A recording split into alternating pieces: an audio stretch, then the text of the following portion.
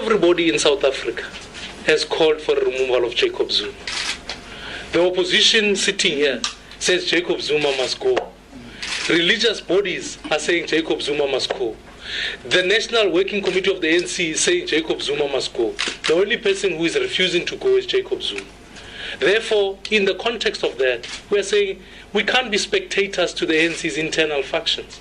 Let us go to Parliament, vote to remove Jacob Zuma through a Section 102 motion that removes the president. But then the question then arises after that. If the president is removed, there is a playing out that says, A, if it's in a Section 102 motion, the cabinet, which includes the deputy president, must then resign subsequent to that. And we hold a view that the acting president at that time must have the sole duty of then saying, whether it be we must dissolve Parliament and in fact go to early elections.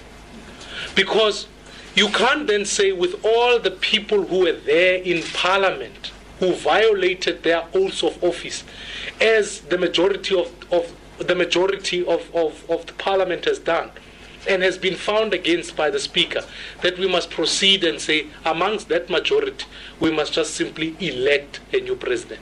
So our position is to say there will be a removal of the president, but then what happens subsequent to that can't just be simply saying you apply the process where you say amongst the members who are remaining we must just pick one. Otherwise we run the risk of being factional.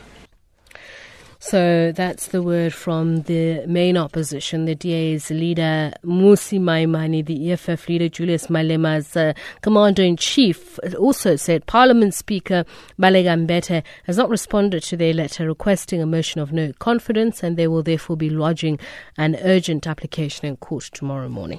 This thing is very simple. First thing first, motion of no confidence must take place this week, and Baleka has not responded to the EFF letter about bringing forward the motion of no confidence. And by tomorrow, 10 o'clock, if Baleka has not responded, the EFF is going to launch an urgent application in court, because we are in a crisis as it is now as a country. Then, because we are going to succeed as all parties to remove Zuma through a motion of no confidence, we are confident about that. We will also dissolve ourselves. Once we remove Zuma, Parliament must be dissolved, because the Constitutional Court made a ruling that Parliament failed to discharge its responsibility when it couldn't protect the public protector, including holding the president accountable. That was the first time, and the second time was now on the impeachment, that we did not do what was expected of Parliament to hold the president through the processes of impeachment. So on a number of occasions, even though we as opposition parties have taken a stand, very strong positions against Zuma and how Parliament must conduct itself, we were defeated. And therefore we are part of the Parliament which has been taking wrong decisions throughout. And therefore our stay in Parliament will mean we are inconsistent and we cannot be relied on. Because if there is a ruling against Zuma, we say, no, the court has ruled against Zuma, he must go. What about us as parliamentarians? Because there is a ruling against us by court. We must be consistent like that. So that's what is going to happen. It doesn't mean that it's a two-pronged approach. It's one approach. It follows each other like that. What we are saying is that we are not part of ANC factional battles. We are not for Cyril. We don't want Cyril to be president. Cyril is like Zuma, they are the same. Cyril was part of the people who defended Zuma's wrongdoing and helped him to violate the constitution. So when you say Zuma must go and fold your arms, you are unwittingly saying Cyril Ramaphosa must come in. And we cannot be part of that. We are not part of that. The problem is not Zuma. The problem is not Cyril. The problem is the ANC. So the ANC must be voted out. And the people of South Africa are now given an opportunity to choose properly this time around. So the opposition parties holding a press briefing in Cape Town a short while ago, calling for a vote of no confidence to take place this week and Parliament to be dissolved, and articulating some of those sentiments there are the EFF's Commander-in-Chief Julius Malema, and earlier on the DA's leader Mmusi Maimane. Share your reactions with us on this. So let's check in on developments around the much anticipated, much watched National Executive Committee meeting of the ANC that's being held in Irene in Pretoria today. We understand that the NEC is expected to make a final decision on President Jacob Zuma's fate as head of state today.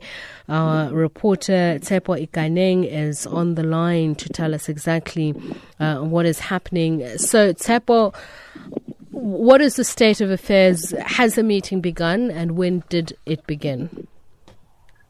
The meeting started around 2 o'clock p.m. What we are hearing, I have to be quick with you, is that a decision has been finally taken. What has been discussed is who should really convey the message to South Africans. There's a struggle in terms of the communication should come from the Thule House or from the Union Building. So those are the latest information that we are getting now, that a deal has been struck, has agreed to be recalled, but who will control the messaging from the stage is a matter that is being discussed as we are talking now. So in the next few minutes or something, we might hear what has been finally decided upon, but the deal has been struck, and I can confidently say that they are still struggling in terms of agreeing as to whether it should come from the Union Buildings or from the leadership of the ANC. But we are following this matter closely, and we'll be able to update you guys. All right, so Tshepo, let me release you then. So effectively what our senior political reporter Tshepo Ikaneng is saying to us is that a decision has been made on President Jacob Zuma's fate there in Irene outside of Pretoria by the National Executive Committee. The only problem now, or the only challenge now, is who is going to communicate that message, whether it is Luthuli House or whether it is somebody there at the NEC. So it really just does come as the country is waiting to see if this is going to unfold pretty much the same way as what happened on the 20th of September 2008. So almost exactly 10 years ago, when former President Thabo Mbeki was recalled by the ANC's NEC. You will recall that on that day, the announcement was made. In fact, the rumors pretty much surfaced on the Friday evening, and by the Sunday evening, President Thabo Mbeki tendered in his resignation to the nation, as it were. He announced his resignation after being recalled by the NEC. So we've got Yanush on the line, who's calling from Cape Town. Yanush, hi. Hi, good afternoon, Tsepiso. Tsepiso, we all wonder why it's taking so long to remove President Zuma. The president of ANC telling us that they must make an arrangement because of the dignity of the removal and everything. We know that Zuma's got no dignity whatsoever. But I'm thinking, what actually Zuma got in his pocket against Ramaphosa and against other groups? Is this perhaps the situation with the atomic power stations and money involved with that huge money? Mr. Ramaphosa told us that at the moment we cannot afford it, but I've got a feeling that this contact with the Russians was fine already, and now it's a case of if they're not going to be, produced this contract, then we have to pay huge penalties. A lot of money going to be paid to Russians, and perhaps Zuma's keeping something against them because it's impossible. Normally, it takes a short time. We know all about Zuma activities and the Guptas and others. So I think we will also know what's going to happen if there's going to be continuation of Russia's atomic power station. If the Minister of Energy will stay the same, that means that's continuation. If going to be new minister, perhaps we are going the other way. But anyway. All right, Yanush, I've got to move on. I've got Sianda in KwaDukuza on the line. Sianda, a very good afternoon. Yes, ma'am. Yes, thanks very much. Just two issues. And the first one, yesterday, not today, we heard that the Zuma clan is supporting JVET and it is threatening ANC not to recall President Zuma. When Peggy was recalled, I don't remember much this and the Amaxhosa tribe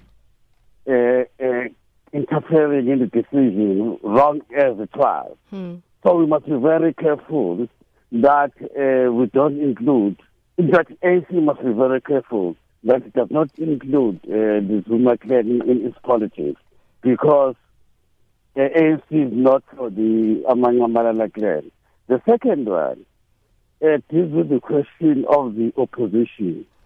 They are now shifting the goalpost. What we should be demanding as a nation is a right to elect and recall the president. Because that's where the crisis is.